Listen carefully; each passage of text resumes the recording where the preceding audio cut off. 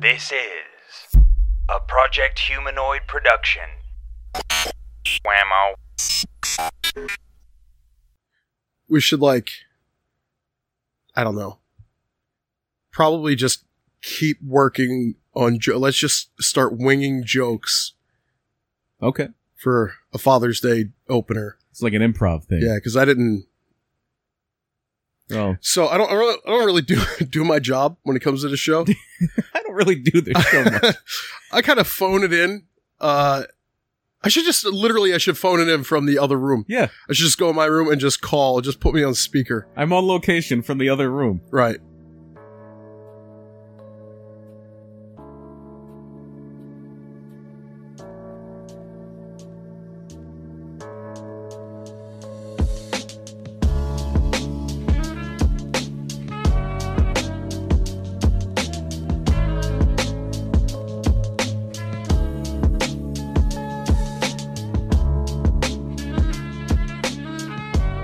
From Project Humanoid, this is Murder My Dude.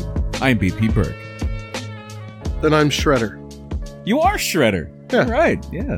Well, I'm Jackson Wells, pretending to be Shredder. Yes. The father of the Teenage Mutant Ninja Turtles. He was? Well, I mean, he created them, didn't he? It depends, I guess, on the... Which storyline you're going by? You have the cartoon storyline, and then you have the movie storyline, which I think was the comic book storyline, where, well, one, Splinter is Hamato Yoshi, like in the cartoon. Yeah. And then in the movie... Orokusaki. Yeah. In the movie, Splinter was Hamato Yoshi's rat. Right, he was the pet. And, yeah, in the cartoon, Shredder turned Hamato Yoshi into a rat with a mutagen, and then the turtles were like his pets in the sewer. I want to be a vegetable one called Tomato Yoshi. Goes nice on a salad. I've been eating a lot of salads lately. So have I. I was eating cabbage and carrots earlier. Yeah, you use cabbage instead of lettuce. You make coleslaw salads. Basically. Yeah. Yeah. Not knocking it. It sounds pretty good. I like coleslaw. Yeah. Just without the mayonnaise? Or are you putting mayonnaise in your salad? Because at that point, you're just eating coleslaw. No, that'd be great. I should do that. What are you eating? I'm eating a salad. Looks like coleslaw. Oh, it is. It's a carrot and cabbage based salad with tomato or mayonnaise dressing. Technically, wouldn't that be it's a salad? What defines a salad? Anyway, let's go back to Tomato Yoshi. So the reason why I said I'm Shredder is because I'm wearing these nifty Shredder sunglasses. Yeah, you're wearing. Yeah, I got those in a loot crate. It's like a Ninja Turtles thing, and because I'm a big boy. You are a big boy. Yeah, and it is Father's Day. It is. Our fathers are dead. Yes, they are.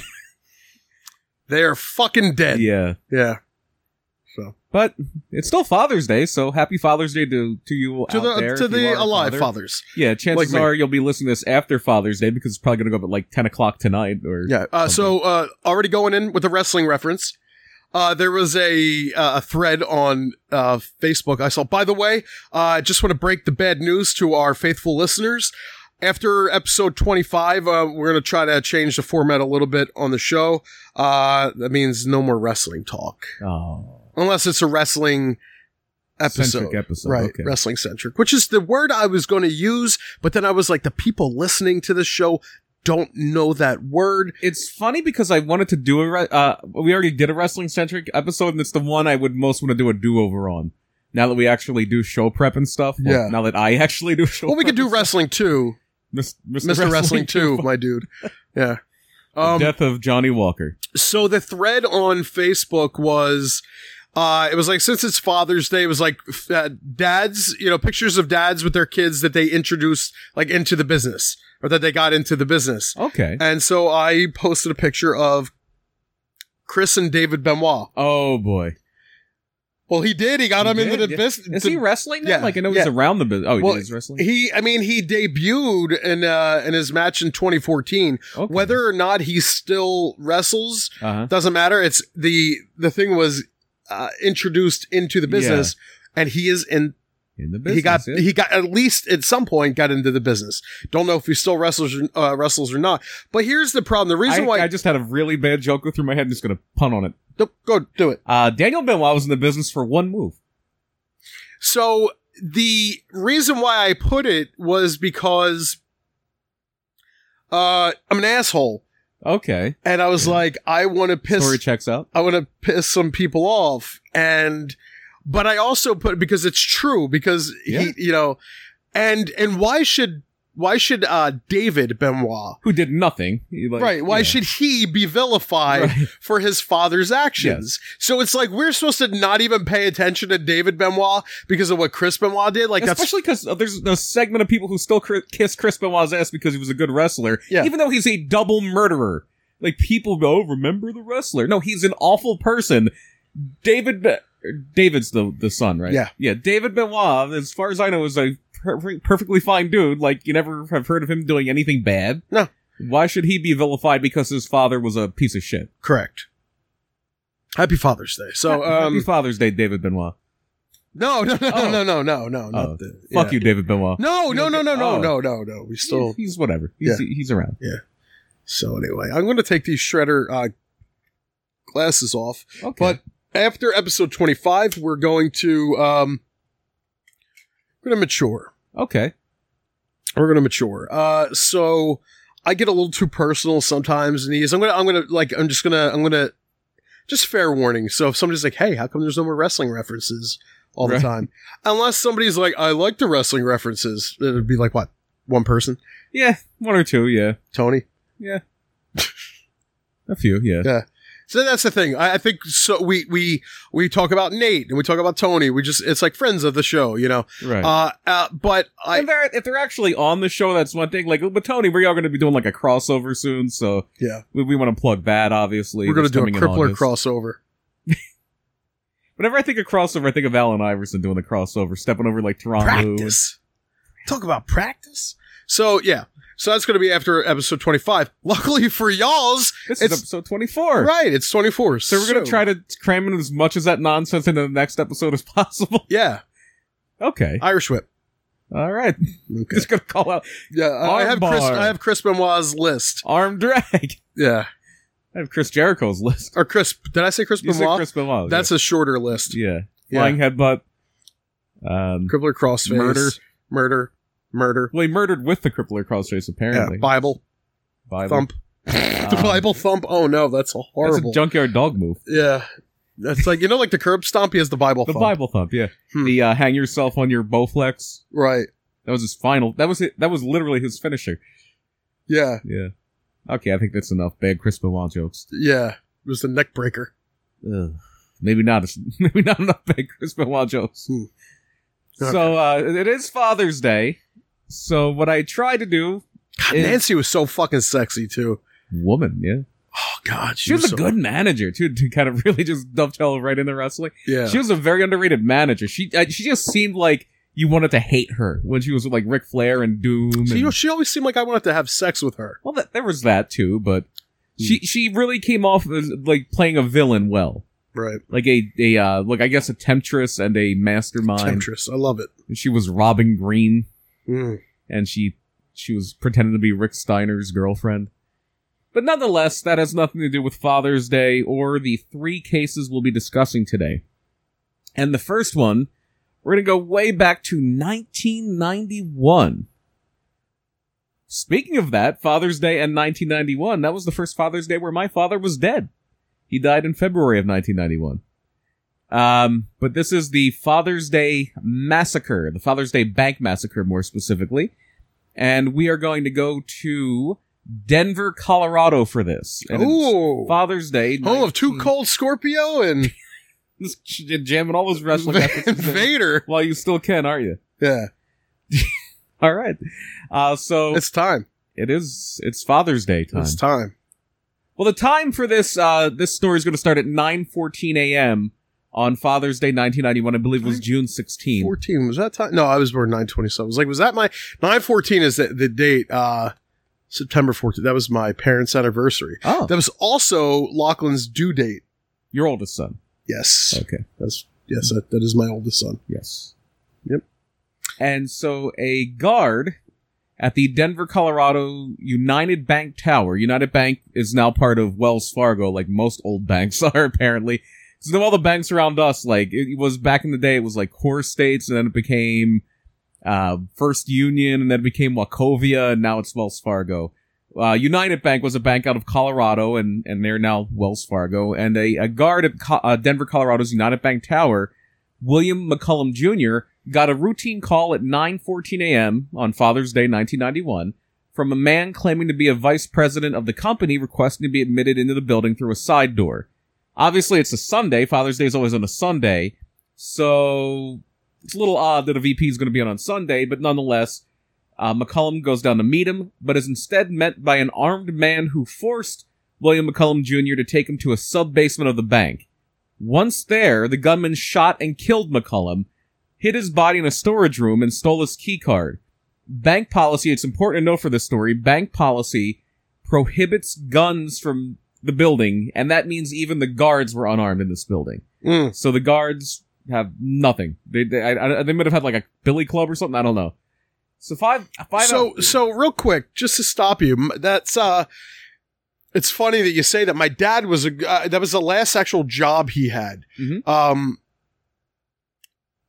He was a security guard, and he got fired because at the place that he worked at, it was like a family weird ass fucking thing. It was down at the Fruit and Produce Center in Philly. Uh-huh. I worked there. My dad worked there. My stepdad worked there. My mom worked there, and my dad's sister worked there. Oh, wow. Yeah, we all worked at various places, and and not all at the same exact place either. Right, yeah. But it was all within the same complex. Uh-huh. Actually, my mom and my aunt were both waitresses at the same restaurant. Okay. My stepdad worked at like some fruit and produce place a lot, like somewhere there. Mm-hmm. My dad was security, and I worked somewhere else.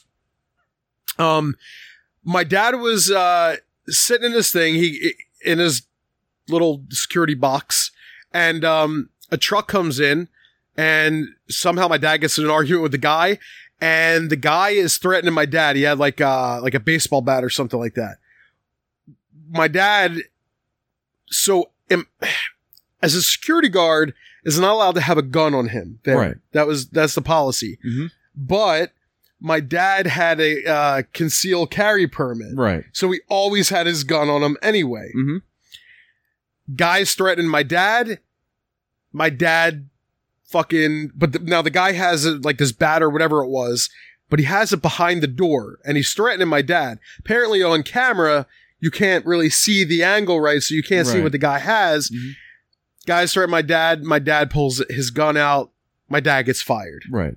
Because he's not supposed policy is the guards don't carry guns. Right. Yeah.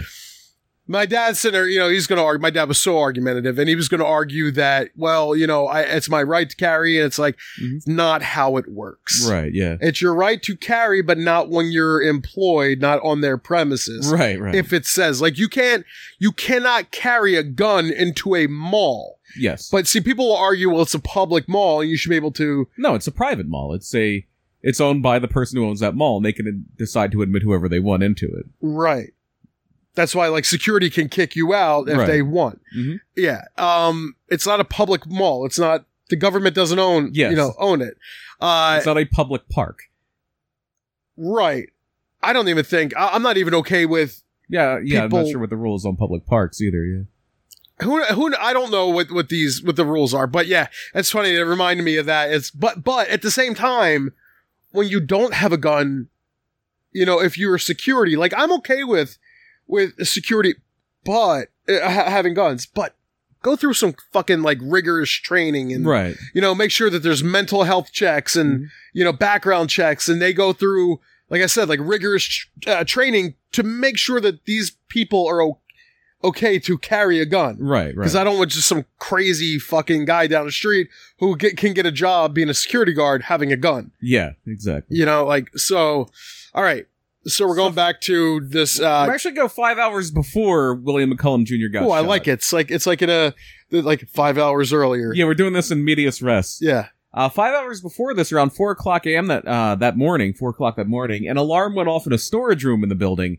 A guard turned off the alarm, but reported nothing suspicious at the time. By the way, I won't be cutting you off anymore after episode 25 with these personal stories. Okay. Yeah, so somebody's going to be like, yay! This show's going to be like 20 minutes long. Oh, no.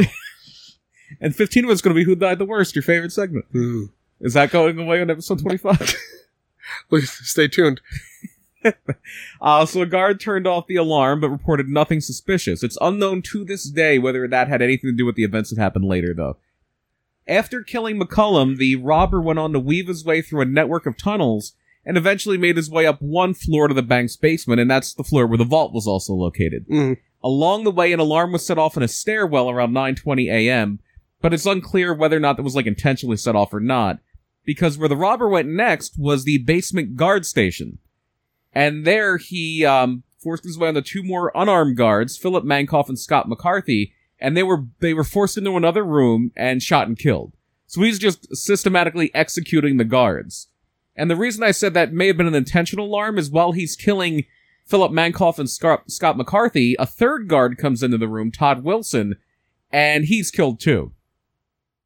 And police investigating later noted that this robber was very, very good at covering his tracks. Any prints he may have left were wiped down. The bullet casings from the shots he's firing, he's picking up the bullet casings that land on the floor. And he was also a crack shot. 17 of his 18 shots hit the mark. He fired 18 shots in there and only missed once. And then when he's done clearing out the guard room and all three of those extra guards are killed, he stole 10 videotapes from the security camera bank. He took bank keys, he took a walkie-talkie, and he ripped out a few pages of the guard's logbook. So this guy knows what he's doing. This isn't a guy who just decided out of nowhere to rob a bank. Right. This guy is smart. He is... Sexy? Well, not really. Oh. We'll get into what he looked like a little bit later. But yeah, he's doing things in a way that he knows what he's doing. And he's very good at what he's doing. Everything done in the guard room now, the robber proceeds to the bank vault. And at this point, it's 9:48 a.m., so it's about a half hour, a little more than a half hour since he called the first guard saying it was a VP and got in that way. And now he's headed toward the vault. All the guards on the floor are dead. He's killed 4 guards already. He's going to the vault. And there he finds several bank employees, including senior vault manager David Barranco. They were processing cash deliveries, and the robber ordered them to fill a bag he had brought with him, filling it up with cash, because they're already counting the money. The money's there. He's filling up the bag. The robber then forced Barranco and the other employees into a small room that was attached to the vault called a man trap. A man trap... There's a million jokes there. Go ahead. Go. Do you have any you'd like to share with the class? No, it's okay. So the man trap has an auto-locking door on each side to trap potential robbers, and the employees are in there, so he kind of puts them in there and then leaves the real way. It's basically designed to trap people in there. That's why it's called a man trap. And the employees, it wasn't a very good man trap. They found a broken spoon in the door sill, and they were able to use it to escape the room in about 20 minutes, but at that point, the perpetrator was already gone. So just to kind of recap here, the only evidence that was remaining... To recap? Recap. Thank you. The only evidence that was remaining once the robber had left were the 17 bullets they found inside the guards. Like, he picked up the spent casings, but the bullets are obviously inside of them. And what they found was many of these bullets were from different manufacturers. It wasn't just one bullet. Like, one type of bullet. Right. Like, it was a bunch of different ones. The eyewitness accounts from employees in the vault said that the man was in his, a white male in his late 50s or 60s. He wore a gray sport coat, a white shirt, a blue or bluish gray slacks. I don't know why I said A there. I think he was going for a tie, but he wore blue or bluish gray slacks. He wore a colorful necktie, a brown fedora, mirrored sunglasses, and had a bandage on his left cheek. Okay. And so, yeah, his disguise is basically he wore a hat and sunglasses, and I think they may have had, like, fake facial hair, they think. They're not sure. Or real facial hair, but some type of facial hair. But police focused in more on the stranger aspects of everything. Just under $200,000 was stolen, but over $2 million was in the bank vault, so we didn't even get a tenth of the money that was in there. The bag that he brought in wasn't even completely full when he left. So they started thinking, like, was he just trying to kill these guards and the robbery was just like an extra part of it, or what? Right. Police were also confused as to why the guards were murdered when they weren't even armed, but the vault workers just put in this man trap. Why did he kill the guards but not kill them? If the problem was he didn't want to leave witnesses.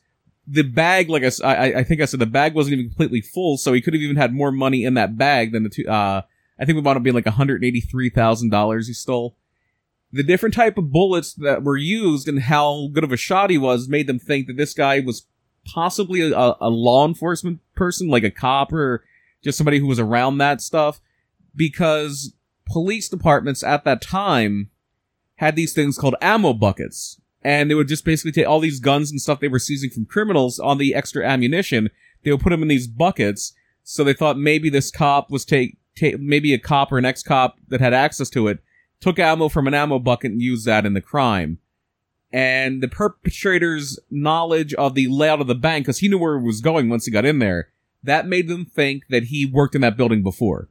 Like he was either a current employee or perhaps an ex-employee that was also an ex-cop or a current cop.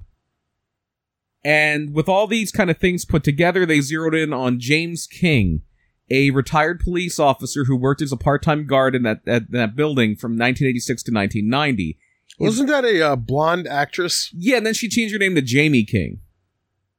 Yeah, James King was, she was in that movie Slackers. I think we brought it up, like, in the last episode. Yeah. Wait, was it James first and then Jamie, or Jamie first and then James? I think she started as James, and she was like a model, and then she got an act and became Jamie King. Okay. And, but this is James King. Different person. He left his job at the bank about 10 months before this happened, and he had declared bankruptcy in 1987, so they knew he was kind of having financial problems, and he had about $25,000 in credit card debt in 1991 when this was all going down. And eyewitness testimony, which, if you've been paying attention to this show and the crime in general, you know is historically very unreliable.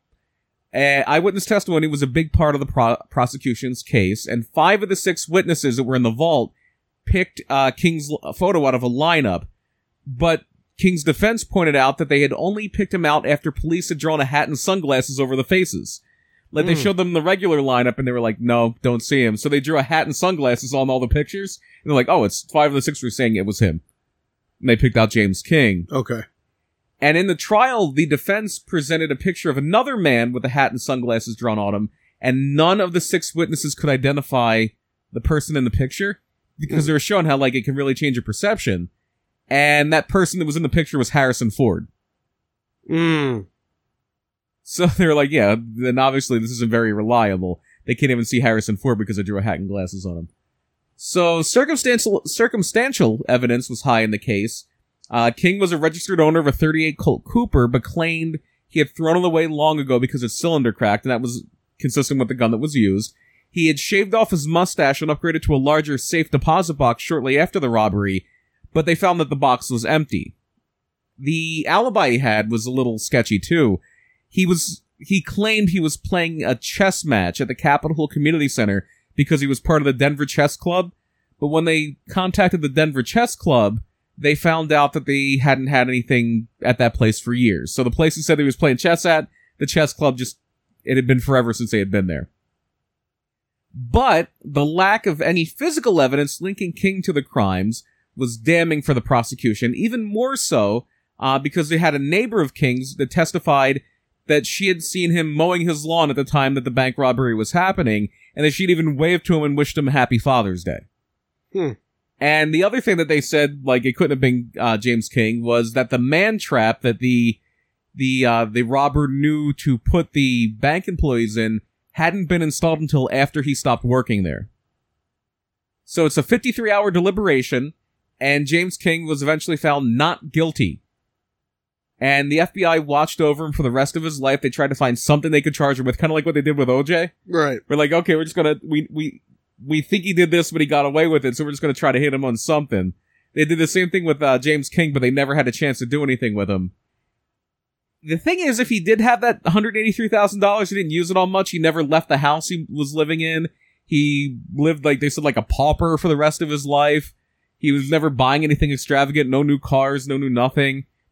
And he never was charged with anything else, but he did die of dementia in May of 2013. And while no one else was ever charged with the crime, 2 other suspects did come to light.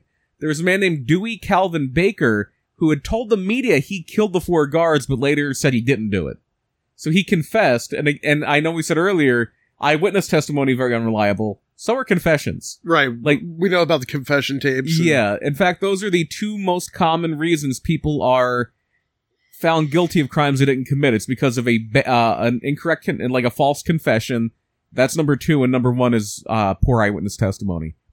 The second suspect was a guy named Paul Yoakum. He was another former guard at the bank. He was initially suspected of something in 1990 where somebody stole, what the hell is wrong with me? I said stole. Somebody stole $30,000 from a United Bank ATM on Memorial Day weekend in 1990. He was tried for that because he was the suspect, but he was found not guilty. He had no alibi for the Father's Day robbery, though, and an investigation of his apartment found handcuffs, various types of guns and ammunition. Again, there were various types of ammo used in the shootings. They found a police scanner, speed loaders, dummy grenades, and replica police badges, but they didn't really find any evidence that he was the one that committed the crime. And police, anyway, remained convinced to this day that they know who did it. It was James King, and he got off. Like, that's where they're at. A private investigator that was hired by Paul Yoakum came up with another theory that whomever had really stolen the $30,000 from the ATM was responsible for the robbery. And there was a pattern there of them hitting banks and ATMs on a holiday weekend when deposits are going to pile up. Even though that doesn't really make sense to me, because it's not like Father's Day is a holiday where people get off work or anything. And it's not like a 3-day weekend like Memorial Day. It'd be like if it was a Labor Day robbery, it would make more sense. But it should be. It's a Sunday. A lot of people are off anyway. We should be off the next day. The day after Father's Day? Yeah. So the ignored 4 a.m. alarm and the ease with which the perpetrator got into the building also led to a theory that there was an inside man helping. And more specifically, that one of those 4 guards that was murdered was in on the whole thing, and they got double-crossed and whoever it was shot them. That's just another theory. Nobody really knows. If it was James King, he took it to his grave. But that is the Father's Day bank massacre of 1991. And so we're going to go all the way across the globe now. We're going to go to Australia. Good day. And the tradition of Father's Day falling on the 3rd Sunday in June is pretty widespread. Obviously, that's the way it is here in the United States, but it's also the 3rd Sunday in June in the UK, China, India, South Africa, a lot of different places. However, in Australia, New Zealand, like that little, I think they call it Oceania, in that area, it's the 1st Sunday of September. So Australia's in the fall. Australia's around like when we're celebrating Labor Day. It's like when Canadians do their goofy Thanksgiving like a month before us. Well, it makes sense because Thanksgiving's supposed to be the harvest, and it's when you're done, like your crops are done growing. Because it's colder up there, it's earlier in the year. Yes, I get it. But it's just weird. And then we moved Thanksgiving too, I think. Like, I think Lincoln was the one that made it the 4th Thursday of every... Yeah, there was a thing. But yeah, so for Australia, it's the 1st Sunday of September. So around Labor Day, I said the fall, but it's like technically late summer. But I think the seasons are flipped there, so that's their winter. Okay. And for Aussies, the Father's Day's had a black cloud hanging over for nearly 15 years. And it goes back to Robert Farquharson, which is a hard name to say. So we're going to be calling him Robert a lot. Robert Farquharson and Cindy Gambino. Oh, she's so childish. Met in February of 1990 as Gambino was coming off the death of a previous boyfriend in a car accident. The two later married, and Robert... Fucking Black Widow. No, not quite. Oh. The two married, and Robert took a buyout from his job in 1996, using the money to start a lawn mowing business. The couple had 3 sons, Jai, Tyler, and Bailey, between 1995 and 2003, but ultimately they decided to separate in 2004. I believe it was Cindy's idea. I think she was the one that kind of initiated the separation. I think it was Jan. I think it was Marcia. And Robert wound up moving back with his father, but he did see his children regularly, including on Father's Day 2005. I call that Farquharson's Day. Farquharson's Day? Farquhar. How the fuck do you say that name? Farquharson? I believe it's Farquharson. Farquhar. So I think Farquhar is Farquhar, so it would be Farquharson. Farquhar? Yeah, I believe so. Really? That's Farquhar? Or in Australia, probably Farquhar. Farquhar. It sounds so dirty. Go ahead. On Father's Day 2005, which had fallen on the 1st of September that year, 22-year-old Shane Atkinson was celebrating for the first time as a father. In fact, he and his girlfriend had taken their child home from the hospital for the first time that day. While driving from his home to his girlfriend's to see her and the new baby, Shane noticed a man running along the side of the road headed toward his car, and his initial reaction was, "What the fuck are you doing?" Like, this is what he told the Sydney Morning Herald. That's who he was speaking to. This is part of the research I got from this was a newspaper from article from the Sydney Morning Herald. He later was afraid of this guy because he was acting so weird and running along the side of a road, like where he could get hit. He was afraid the guy was suicidal, and that was something that was really, really dear to him because he had recently lost his brother to suicide, so that was something he was like very sensitive to. So he pulls over, Shane pulls over, and notices the man is clearly out of sorts. The man on the side of the road is yelling, "Oh no, fuck, what have I done?" And he just kept on saying he killed his kids. It's over and over again he's saying he killed his kids. Shane later told the Sydney Morning Herald, quote, he has to go home and tell Cindy he killed his kids, and he just kept saying, "Fuck, what have I done?" So in case you haven't realized, the man on the side of the road is Robert Farquharson. And say that name again. Farquharson. Oh, okay. And Shane had actually recognized him from being the guy who would mow lawns around. Like, he was the guy that did the lawn mowing business. Robert eventually told Shane that he had blacked out having a coughing fit while driving, and he woke up and found himself in his car, chest deep in water and struggling to breathe.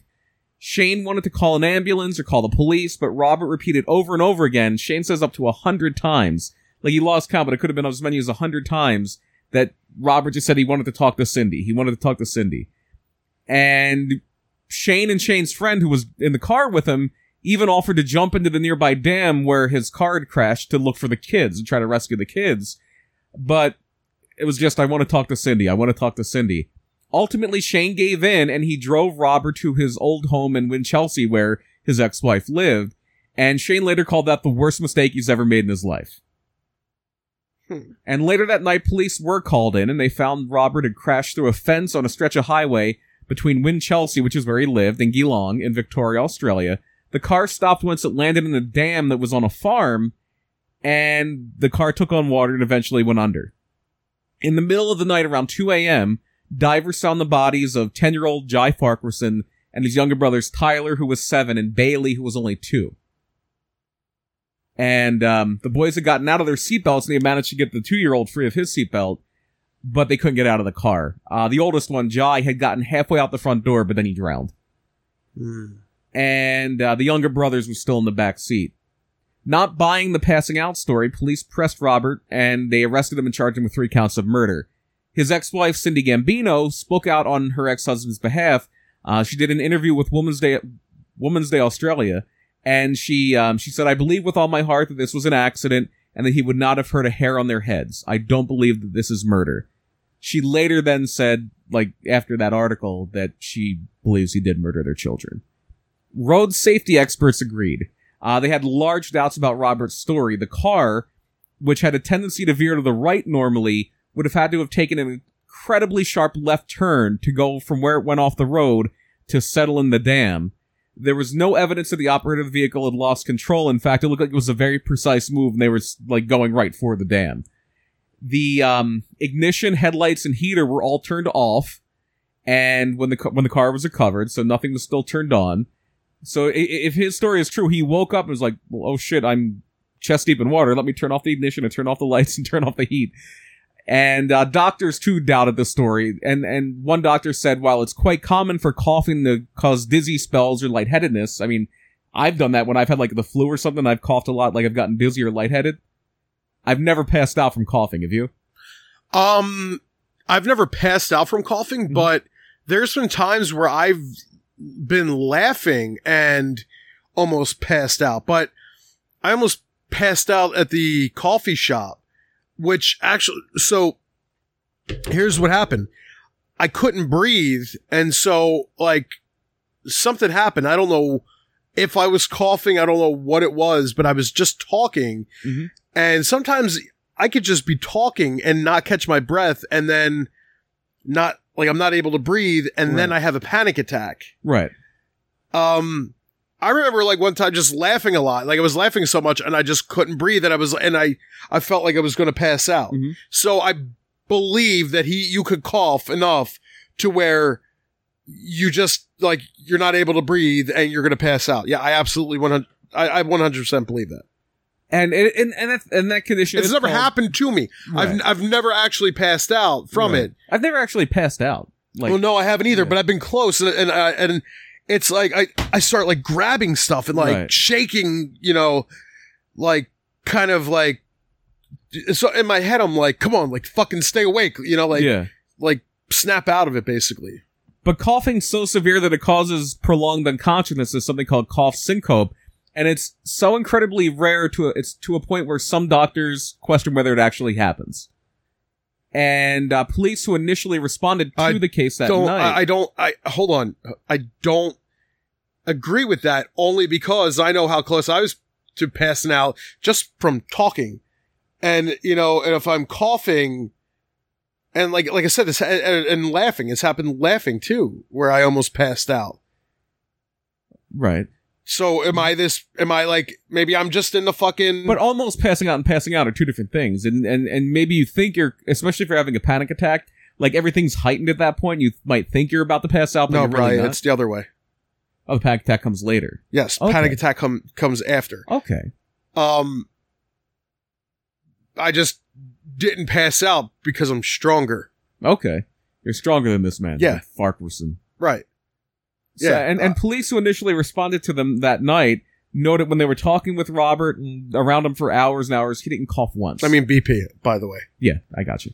Yeah. So he must have gotten it out of his system, because when they were talking to him for hours and hours and hours at night, he didn't even cough. And Greg King, a friend of Robert's, testified in Robert's trial. So wait a minute. So because he didn't cough again? We're just saying that's something that they found suspicious. I don't find it suspicious. Greg, I don't find that suspicious. I think he probably fucking did it. I think he's lying, but I think it's very possible at the same time to cough and not be able to, just because I know that it, you know. If you're having a coughing fit that bad, pull over until you stop coughing. That might be a better idea too. Yeah, but you don't really think that. Yeah. Greg something King that bad's going to happen. Greg King, a friend of Robert's, said that he remembered a conversation the two had months before at a fish and chip shop where Robert complained about his wife getting the nicer possessions in their breakup, including their home, and that he said at that point he would take away the things that mean the most to her. Mm. Okay. So this guy he's got this planned out in his head. If Greg King is to be believed, yes. Yeah. Witnesses for the defense included one of Robert's doctors who argued, kind of like you, that passing out while coughing is likelier than the prosecution had argued, and that Robert was a prime candidate for it because he did have some breathing issues. A former police superintendent claimed that the grade on that road that they were driving down meant that the turn wouldn't have been as sharp as the prosecution suggested. I believe it was a 220-degree turn, which is almost all the way around. By the way, I want fish and chips now. Yeah, that does sound good. But after 3 days of deliberation, Robert Farquharson was found guilty. Okay. Oh no, the wheel would have had to been turned like almost all the way around for the turn that he made. According to the prosecution, the witnesses said it would have been like a halfway around turn. So Robert Farquharson was found guilty. However, an appeals board unanimously overturned his conviction in 2009. Their ruling focused on issues they had with the judge, the prosecution, and in particular, they were kind of iffy on Greg King's testimony. One of the reasons why is Greg King's own wife said she had never heard about this conversation. Like, if Robert Farquharson told Greg King that, Greg King didn't tell his wife that. Right. Okay, so, and here, this is, you know what I mean? Like, right. So what? So Greg didn't fucking come and tell you every time he farted, right. Lori, whatever the fuck her name is. Like, who gives a shit? Greg doesn't need to come and tell you every fucking, right. conversation he has with Farouk. What was his name? Robert. What's his last name? Farquharson. Whatever. Fuck it. Farquharson. Nate Marquardt. Like, I don't understand that. That's so silly to me. Well, you know, we have an issue with the judge. We don't like him. And Greg, I don't know. His wife never said anything. Yeah. Or he never said anything to his wife about this guy. Maybe he didn't say anything because it wasn't anything. He didn't think he was going, oh, hey, by the way, Robert's going to go and kill the fucking kids in a few months. Right. And fucking, who gives a shit that he didn't tell his fucking wife? Now, in the United States, if an appeals board overturns a conviction, that's it. Like, that's it. Like, you're out. You're free. Not in Australia. That, when a conviction is overturned in Australia, it's, the person is retried. And, well, sometimes an appeals board in the United States will give you a new trial too, but with this, Farquharson was retried and again found guilty. And he was sentenced to life imprisonment with a 33-year minimum sentence. So he is now in prison and will be for at least another 24 years. Probably longer. And attempts to explain Robert Farquharson's actions generally cast blame on his history of mental illness. He does suffer from, he's been diagnosed with depression and also with avoidant personality disorder. It's a condition which results in those suffering being socially inhibited, lacking confidence, and being plagued with feelings of inadequacy, and with hypersensitivity to criticism. And sounds like me. Sounds like me. Sounds like us. So, they think it just might have been a mental break, like just losing. Welcome to the Robert Farquharson podcast. Well, just don't kill children. We are not child killers here. No. And so that's case number 2. Case number 3 is Marie Robards. And this is like a great. Oh man, I loved her in all those cool movies. I don't know who you're going for. Jason Robards. Oh, okay. Jason. This is like a greatest hits true crime case. There have been podcasts about Marie Robards. There have been, like, it's been on a bunch of those investigation discovery shows. There have been books about it. And it's an interesting one. Much like the Farquharson children, Dorothy Marie Robards was a child of divorce. The Robards divorced when their daughter was 4, and Marie, she always went by her middle name, Marie, lived with her mother almost exclusively. Have you ever known anybody that, like, they just went by their middle name? Yeah. Like if I was P. Burke? Yeah. Patrick Burke? Yeah. Yeah, I have an aunt that did that. Yeah, there's some people that do, and it's strange. Yeah. It's always strange. My aunt does that. Like, I was like 25 years old before I knew that my one aunt's name wasn't the name I always called her. Right. Yeah. Like, so my family, as you know, some of them are the Rittenhouses. Mm-hmm. My great whatever grandma, her name was Ella Rittenhouse. Right. But, and that's of the Rittenhouse family, and feel like Rittenhouse Square and all that shit, like all the Richie fucking people. But Ella's real name was like, it was something like Mary Ella Rittenhouse or something like that. You know what I mean? It was one of those deals where like she went by middle name. I think it was her. Like Mary was so common, she just became Ella or something like that. Yes. I don't know what the reason was, but I think that it was Ella Rittenhouse that went by her middle name instead of, but I know that's been in my family. Like I'll see that in my family. Uh-huh. I'm like, what the hell? That's so strange. Yeah, I guess it's more common than you think. It'd be like me going by Thomas. Yeah. Yeah. Call me Tom. All right, Tom. So Marie. Don't call me Tom anymore. All right. I said don't. I'm gonna keep calling Marie Robards Marie Robards, even though her first name was Dorothy. Well, she wants to go by Marie. Yes. So she's living with her mother exclusively after the breakup when she's 4.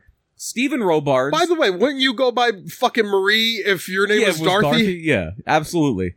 Especially this is around the late 80s, early 90s. I'm definitely going by Marie and not Dorothy. Yeah. And or it could be Dot or Dottie. Dot. That's so weird. Why? How do you get Dot out of Dorothy? How do you just, hey, we're going to take out the row. How about Dor? You could just be Dor. It would be Doro. Doro. Yeah, I'm Doro. Doro is a cool fucking name now. Doro Robards. No, we're sticking with Marie. Stephen Doe. I would call her Doe. Stephen Robards, Marie's father, battled severe mental illness and hadn't quite gotten his life together at that point. So it was seen as the best option for everybody involved if Marie stayed with her mother. And Marie and her mother, Beth, forged a really tight bond. They were inseparable. They were like sisters, basically. A year after the divorce... Scissor sisters, even. I wouldn't go that far. Oh. A year after the divorce, Beth married Frank Burroughs, a former naval officer whom Beth had met while still married to Stephen. Stephen was also in the Navy. But Beth and Frank Burroughs have said there was nothing between us before the breakup, but once Marie was once Beth was single, I should say. We were fucking all the time. Yeah, it was, well, not Marie. Marie was like 5 anal. At this point. Lots of anal. No. Like Beth, Frank was recently divorced, and he had a son of his own from a previous marriage. As Marie grew older, her relationship with her stepfather grew tense. Frank Frank Burroughs was incredibly strict, and he held close to his rules. One of the big rules, because it was a blended family, both of the husband and wife came in with a child of their own. It was like the Brady Bunch, but with 2 kids instead of 6. Mm-hmm. One of the rules so was nothing like the Brady Bunch. Did they have an Alice? No. Okay. One of the Did rules, they have a Sam? No. Okay, then it's nothing like the Brady Bunch. You're right. One of the rules was that if one of the children, when they got older, decided they wanted to leave the house, they could, but it was a one-way trip and they would not be welcome back. Oh, so they were fucking Amish. No, the Amish give you the Rumspringa. Yeah, but if you choose then you're shunned, yeah. That's what I'm talking about. But I'm talking after the Rumspringa. Yeah. It always reminded me of, how come nobody's ever done like Rumshaka, but with Rumspringa instead? Well, who are you going to market it to? Amish? They're not going to buy music. Oh, really? Because we didn't love Amish Paradise in the fucking 90s? That is very true. So, the rule was, if you move out, you stay out. And Frank thought that was a very necessary thing to keep the family together, because it's so hard to keep a family like that together. We want to keep this family together so much that we want to kick you out. Well, no, if you leave. It was more to kind of intimidate them into not leaving. Right, but what happens if they do leave? Let's get to that. Oh, okay. And Frank did hold to this because he had some problems with his son. His son wanted to go move with his mother after they had a fight, and a little while later, the son wanted to move back, and Frank said, "Nope, stay with your mom." So he stuck to it. Mm-hmm. And it's believed that Marie's issues with Frank really started from her feelings that he was taking her mother away from her. Like, she was getting less close with her mom because of Frank. And then it really boiled over just before Marie's 16th birthday. I like when they bake over. Well, you can do that, I guess, if you put too much in the thing and it goes over before it can fully, get firm. But it really reached a fever pitch when Marie was about to turn 16. Movie. I like Jimmy Fallon in that. Not the original? Nah, I wasn't a fan of the original. You're not an Arsenal fan? Mm.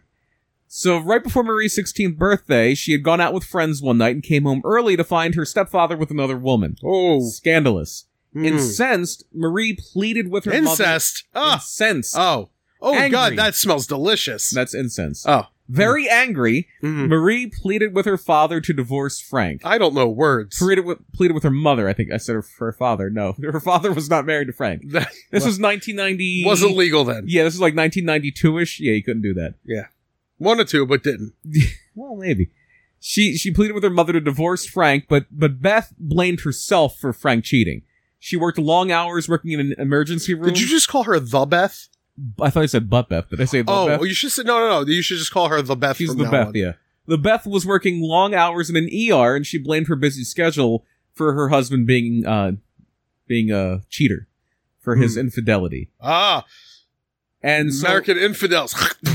So Marie became very withdrawn. She increasingly even. Yeah, and she eventually demanded that her mother divorce Frank. Yeah. When the Beth maintained that she was staying in the marriage, Marie asked to move out. Which again, it's a one-way trip. What about Donnie? Did he ask to move out? There was no Donnie. I don't know. I couldn't find. Maybe Frank's son was Donnie. I don't think these are the Osmonds though. Okay. Well, they're sure not the Bradys. We know that. Yeah. Yeah. There's no Alice. There's no Sam. Right. There's no cousin Oliver. Yeah. Maybe there is a cousin Oliver. There could be. Respecting the decision, Beth arranged for Marie to live with her parents, so Marie's grandparents in Fort Worth, and even got her enrolled in school there. Is that Texas or Florida? This is Texas. Texas. Fort Worth, Texas. There's also, I think, a Fort Wayne, Indiana. But yeah, Fort Worth is in Texas. Is there a Fort Worth, Florida? There may be. There should be. And so, 5 days after Marie moves in with her grandparents, she used all the money she had left to take a cab back to her mother's house. She should have just got an Uber. They didn't have Uber back then. Again, this is the early 90s, and Uber, cab, same difference. It's basically the same thing. And so, the Beth meets up with Frank, and Frank just doesn't... Do you think their cab driver told them cheesy jokes like our Uber driver told us yesterday? Maybe. What was the joke? I don't remember. Oh, something about, like sticking your hand up a horse's ass or something? Yeah, it was some kind of Amish joke. Yeah. You like checking the oil or something? I don't even know what the hell the joke... I didn't get the joke. Oh, okay. I didn't get it. It's just like, what do you call something like an Amish with a an Amish person with a hand up a horse's ass? A mechanic. That was it. Yeah. I was like, okay. Yeah. I should have asked to get out then. It was right by the Chinese buffet. That's why I wanted to get out.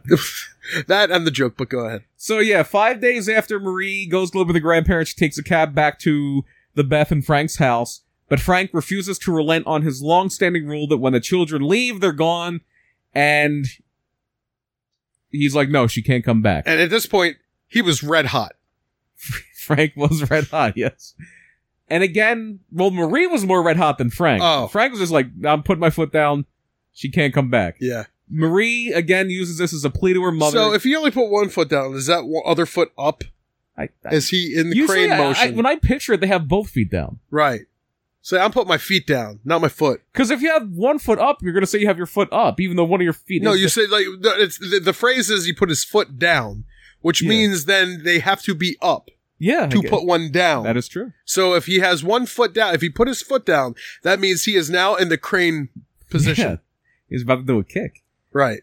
Oh, he is red hot. So again, Marie uses this as a plea to her mother to leave Frank.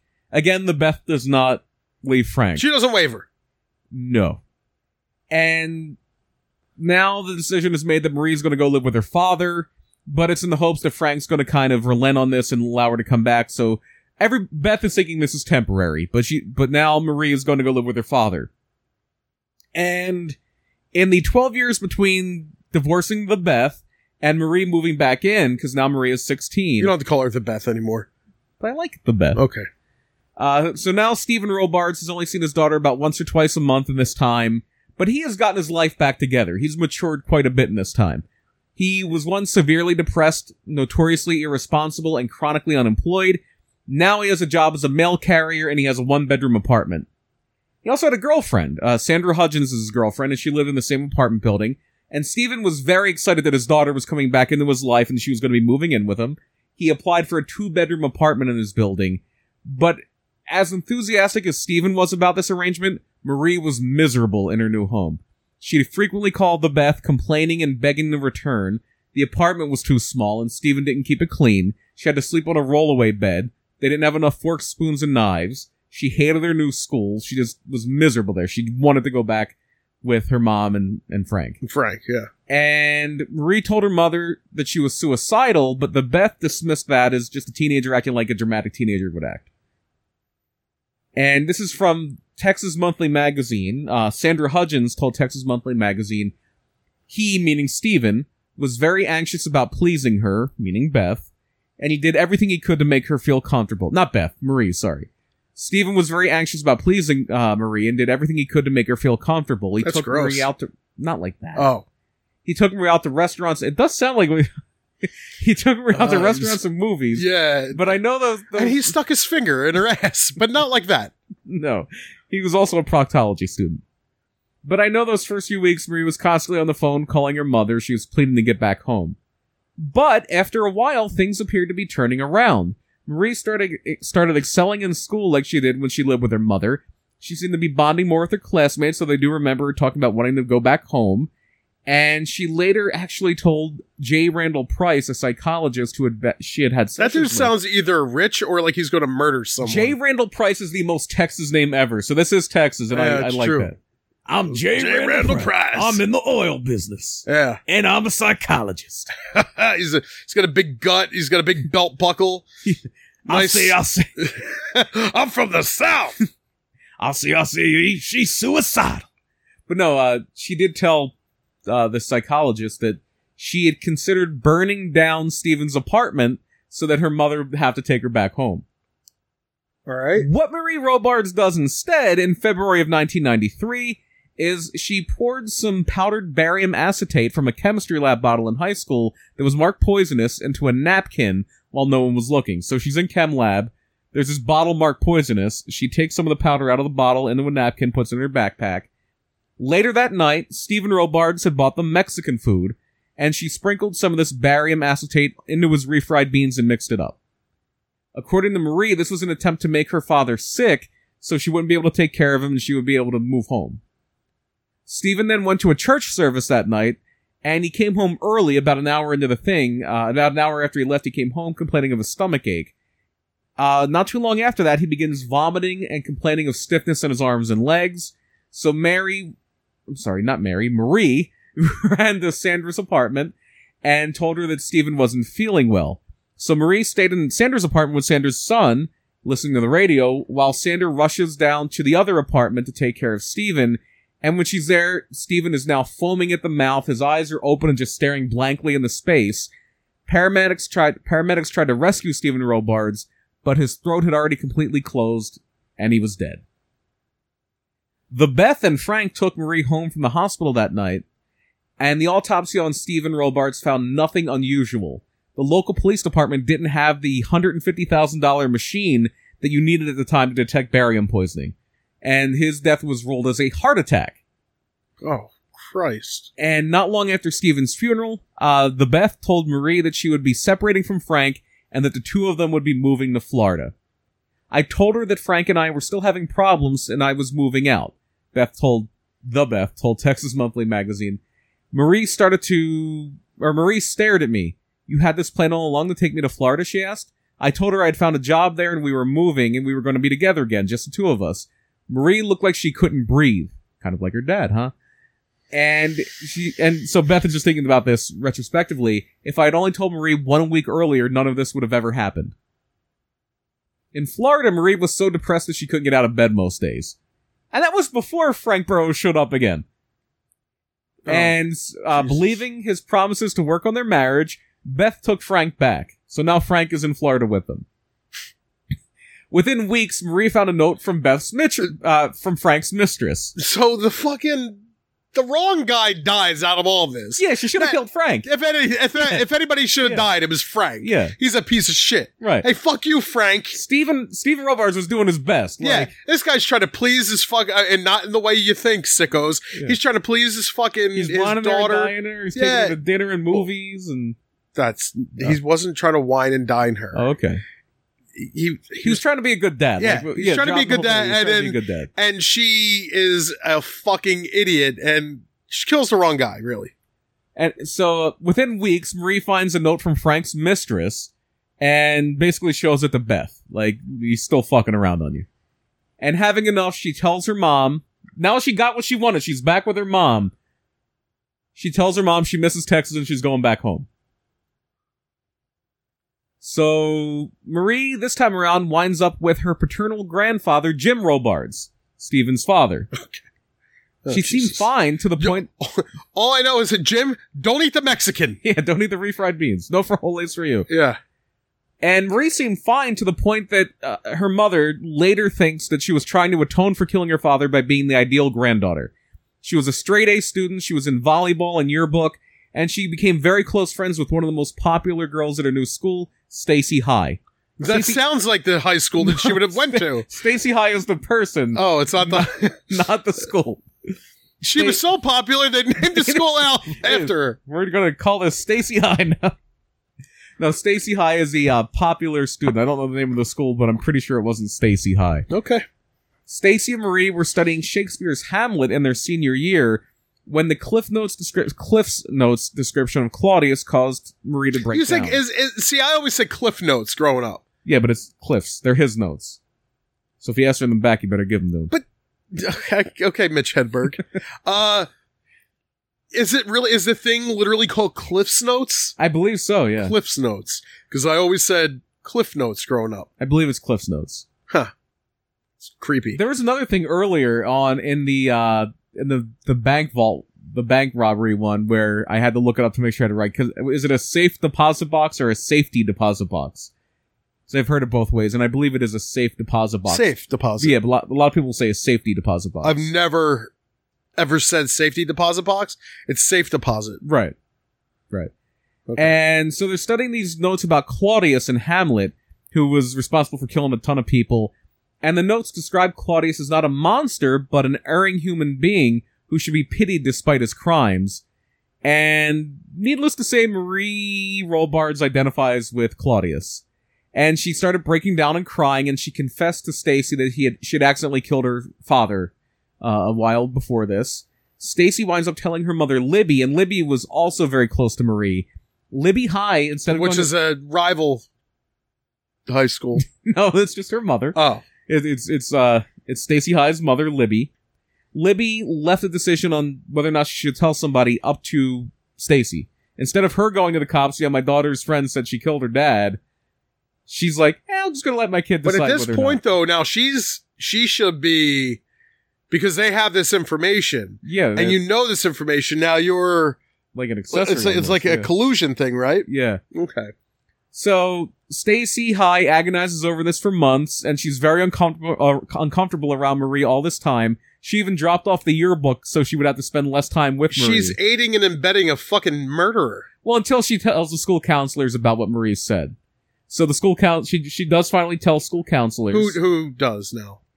Stacy. Stacy told her guidance counselor that Marie said she killed her father, and the counselors obviously go to the police. Luckily, they don't have to go up, go exhume the body or anything like a lot of poisoning cases, because at this time in Texas, I don't know if they still do this or not, but they would actually take a blood sample from anybody who died in a way they considered suspicious. So they still had a sample of Stephen Robards' blood on file, and they tested it for poisoning. But this was made harder because of the wait times. There weren't that many labs that had this really expensive machine, so it took forever to get this test done. And at this time, now Stacy's freaking out even more because she's thinking, because nothing happened, Marie might have just been making it up. I just, sold her out and she didn't do anything, and she's, just agonizing over it. Marie was actually enrolled in the University of Texas at Austin by the time the test came in. And the test found that the level of barium in Stephen's blood was 250 times the normal level. So obviously he had been poisoned. Marie was arrested on murder charges, but was later freed on bail pending trial. And while she was out on bail and on trial for murder, she worked at a TGI Friday. She was a waitress. Oh, somebody that was accused of poisoning somebody's food was a waitress. Yeah. Huh. What is up with TGI Fridays? Well, I mean, it's a weird thing. I kind of commend them for giving someone a chance, but at the same time, let's wait until after the trial. Look at the charges. Yeah. You know, I'd be like, oh, really? You poisoned food? Okay. And also at this time, the $60,000 life insurance policy on Stephen Robards paid for Marie's lawyers. So, oh shit. And the lawyers argued that Marie, they acknowledged that she did it, and she acknowledged that she did it, but they argued that Marie had no idea that she had administered a lethal dose of barium. That's a great argument because she was only trying to make him sick. Yeah. Well, according to her. That's true. Yeah, according to her. True. And they said that she had no idea that this was a lethal dose and that she should be tried for manslaughter instead. Right. It sounds like they were angling for a plea bargain that they didn't get. Right. And despite... And another thing that was working out well for Marie here is Jim Robards, her grandfather, whose son she killed, was pleading for forgiveness and asking for a probationary sentence. And Marie was found guilty of murder. Didn't matter. For one thing, this is Texas. Texas doesn't fuck around when it comes to this shit. She's lucky she didn't get the chair. But one of the most damning parts of the trial was that Stacy High testified that Marie told her she knew the poisoning could be fatal when she did it. She didn't know she was going to kill her dad, but she knew she could. Okay, so she knows that that's a possibility. Well, I mean, even still, I guess it's look, you could drink a lot of water, going back to that, the hold your pee or hold your wee for a wee. You know that drinking a lot of water could be fatal. Giving a glass of water, might not, or maybe like a gallon might hurt your stomach, but 2 gallons is going to kill you, right? If you don't pee, maybe that's where I'm like, I would want to know that she. It does seem more manslaughter to me than murder. Absolutely, it does seem more manslaughter. I'd want to know that she, okay, so she knows that it could be fatal if there was too much. But yeah, what were her intentions? I mean, it's a bad idea anyway. Obviously, yeah. And the prosecution pushed for a life sentence in addition to the murder charge. They called Marie a teenage narcissist and said she knew exactly what she was doing. Right, and people are going to do that. without ever knowing her character, Mm-hmm. you know, like without ever knowing her character. Well, I think their argument was she was willing to poison her dad just so she could move into a house she liked more. That tells you what you need to know about her character. That's a good point, though. Yeah, it is. No, it's a very good point. What ultimately happened... I'm not talking about this particular thing. I'm just saying in general. You always get people that think that they know about the person without ever really examining things, but I'm sure they examined enough. Yeah. And they're right. No, they're absolutely right. Like, yeah, you poison someone knowing what it could potentially do. Yes. Yeah. Yeah, they should have just gave her the electric chair. Sorry, I changed my mind on this one. What they wound up doing is they wound up giving her a 28-year prison term in 1996. They should have said, hey, take a bite of this fucking bean burrito. We only put poison in half. Yeah, half of it. So you got a 50-50. That's like an old school thing where they would like, like the whole thing with witches where they would, I don't know if this is true or not, they said they would like tie them up to like a board or something, they would throw them in the water, and if they drowned, they weren't a witch. If they did drown, they were a witch and they would kill them. Mm. So they were dead either way. Yeah, At least really. the one you died with honor because you weren't a witch. Oh, gosh. But that didn't happen to Marie either. She was sentenced to 28 years in prison in 1996, with 7 years before the possibility of parole, and she served a little over 7 years. She was released in 2003, which, now that I look at it, was exactly 7 years, so she did get out in 7 years. And she's now living under a new identity. I believe she has kids. So she got out after 7 years. And I moved hope on with her life. I hope that. I mean, it's gonna eat away at her for the rest of her life. Yeah. You know. Yeah. When did this originally happen? In the 90s. It would happen in 1993. Oh, okay. But she didn't get caught until a few years later. And she Right. didn't get sentenced until 96. Okay. So yeah. So it happened. So 10 years later, she's fucking free. Yeah, well, she was only in jail for 7 years. Right, but still. 10 years after the parole thing, obviously, she probably had good behavior and things like that. 10 years after the deadly murder. The deadly murder. Murder most deadly. Well, I mean. That was what was that? There was a thing called A Very Fatal Murder. Oh, it was a podcast by The Onion. There was like a parody of true crime podcast, like Serial. Yeah. It was called A Very Fatal Murder. Mm-hmm. And this podcast is almost over. That was the last story we have. All right, well, but there's one to thing. go home. No. There's one thing left to do. Hey, Bri, What? do you want some beans? I'm BP, and I do not want some beans. Bri Pat. No, thank you. No beans. I will never eat refried. That's not true. I like refried beans. You love bean burritos. I do like bean burritos. I think they're your favorite burritos. No, I like beef and bean. Chicken. No, I like Taco Bell has a 7-layer burrito. I like guacamole in a burrito. I love guacamole. Yeah, I haven't had guacamole I like guacamole, but it was always I really liked it at Taco Bell. Yeah. Well, that's where I would get the 7-layer burritos from. Yeah, it had like rice, beans, guacamole, sour cream. It was like, it's great. I love Christ, it. you're gonna end up ordering Taco Bell. Huh. One of the things even No, like Grubhub you think would, but they don't here. Really? Yeah. DoorDash doesn't? No, I think Uber Grubhub Eats? No, I don't think any of them do. I think, Wow. yeah, around here Uber Eats only delivers like McDonald's and Friendlies. There's a lot of them on that DoorDash thing, but not Taco Bell. Huh. And Grubhub you can get like KFC on it, but they don't deliver. You have to go pick it up. That's weird. Nonetheless, you're just stalling because you know what's coming. That's what I was talking about Taco Bell. Well, I don't want to and stall bean anymore burritos because I is. just want to get it over with now. So It's time for Who Died the Worst. Yeah, who Everybody died the but worst? you's favorite segment, where it still doesn't have a theme. Yeah. Yeah, almost 25 episodes in and we still don't have a theme song for Who Died the Worst. Guys, listen.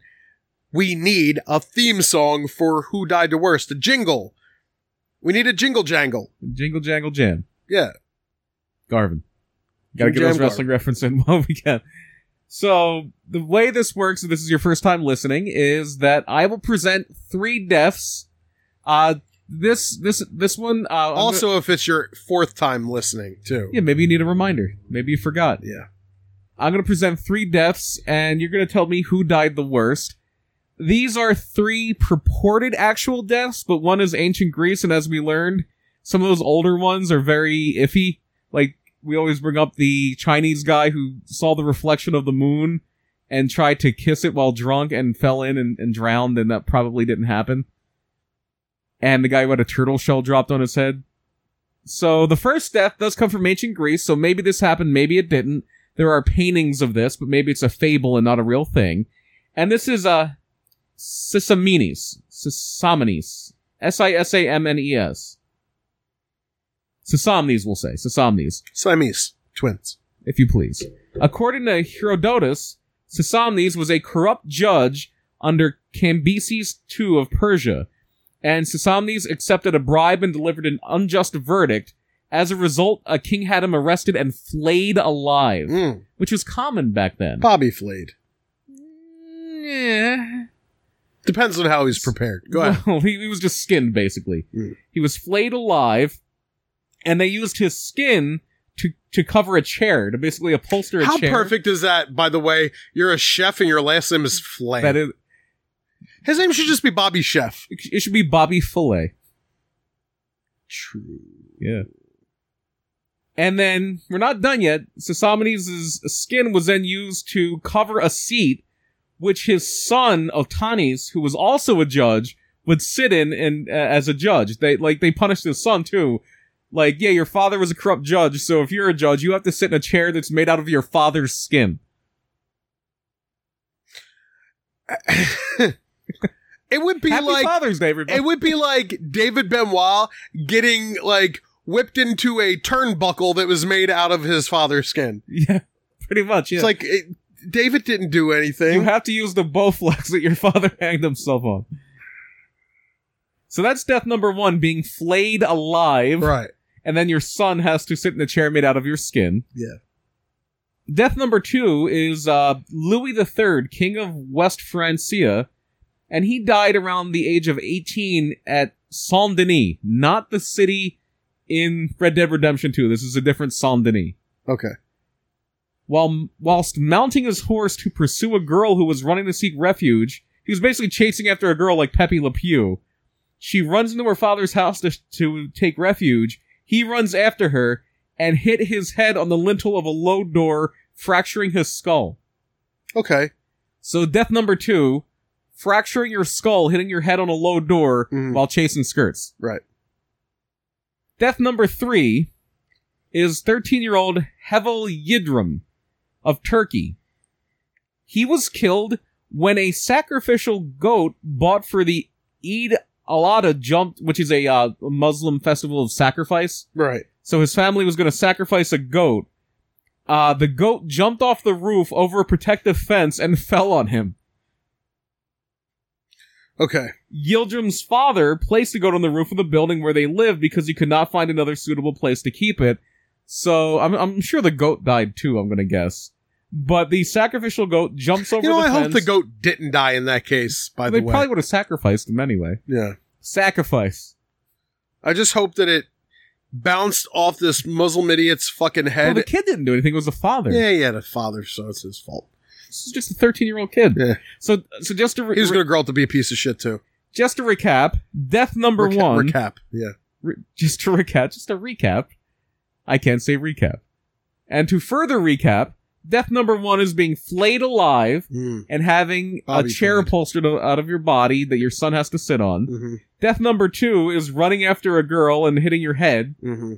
Death number 3 is a sacrificial goat jumps off a roof and lands on you. All right. Number 1, the first one that I'm going to eliminate, because we do this on every episode. I do most episodes. I do process of elimination. You do, and I trust the process of elimination. I am going to eliminate first Pepe Le Pew. That's what I was thinking. It's his fault. Because fuck him. Yeah, he's rapey. He's literally rapey. He's rapey. So he's gone first. The second one is the Muslim kid. Mm-hmm. All right.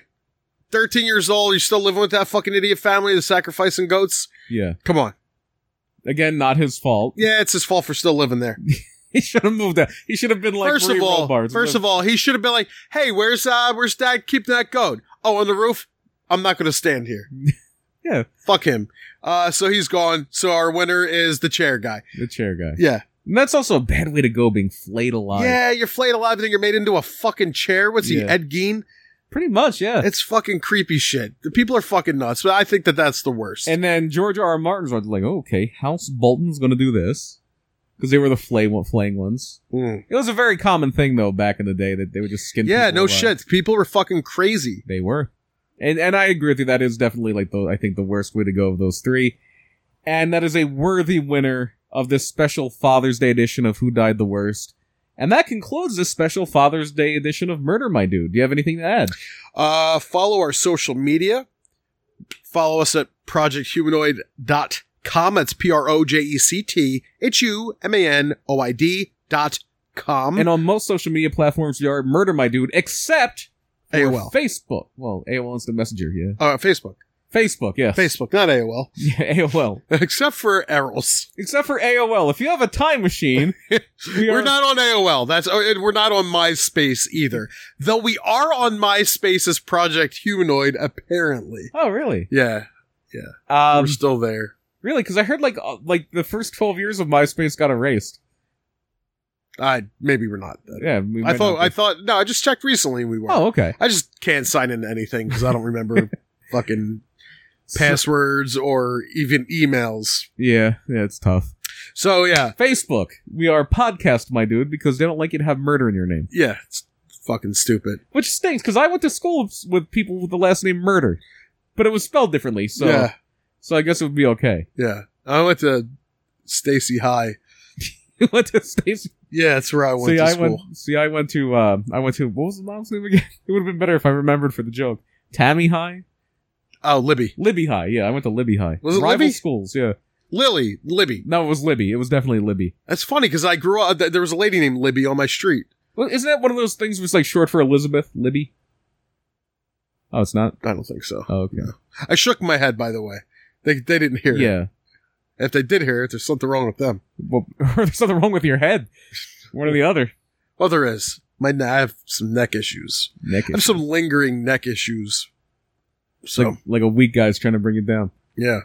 Another Mitch Hedberg joke. This is going to go out with Mitch Hedberg. Yeah, you got to get them in before... No, that's what's going to replace... I thought that was going to replace the wrestling thing. Mitch Hedberg references. Oh, just 25... so we'll do 25 episodes. We're still going to do the nonsense. It's going to be different nonsense. Right, just different nonsense. Yeah. Each 25 episodes. Okay. Yeah. I like it. Well, there's still one more episode, because the next episode is episode 25. So 25 is not or is the end. So it's not like we end them now. It's almost like the season finale of Murder, My Dude. It is. It's going to be... taking a break after that? This is, yeah. Oh, we about are? a week. We're going to have a week off? No, we're going to have a week in between shows. After episode 25? Yeah. Okay, so there's going to be a new episode next week, but not the week after. No. I'm confused. No, next week there's going to be a new episode, and then we're going to take off that week in between episodes. Okay, like we always do. Yeah. Okay, so, all right, I follow you. Yeah. It's like people say, I'm vegan in between meals. Me too.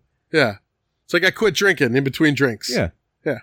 I quit drinking 6 days a week. Yeah, so we're not doing our show in between shows.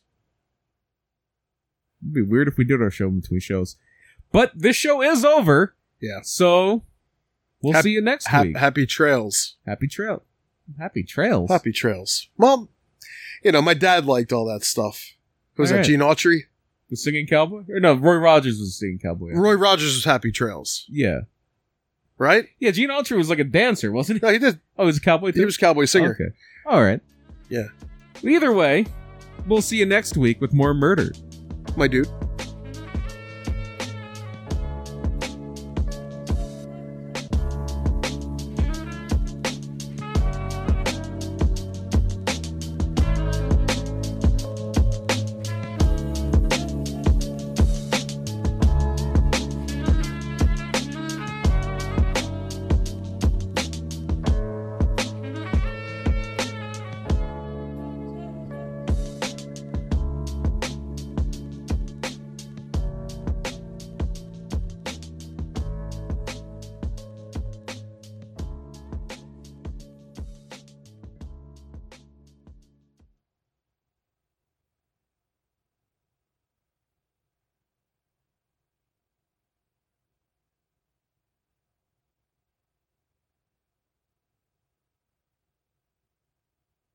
think I'm going to buy a Bowflex.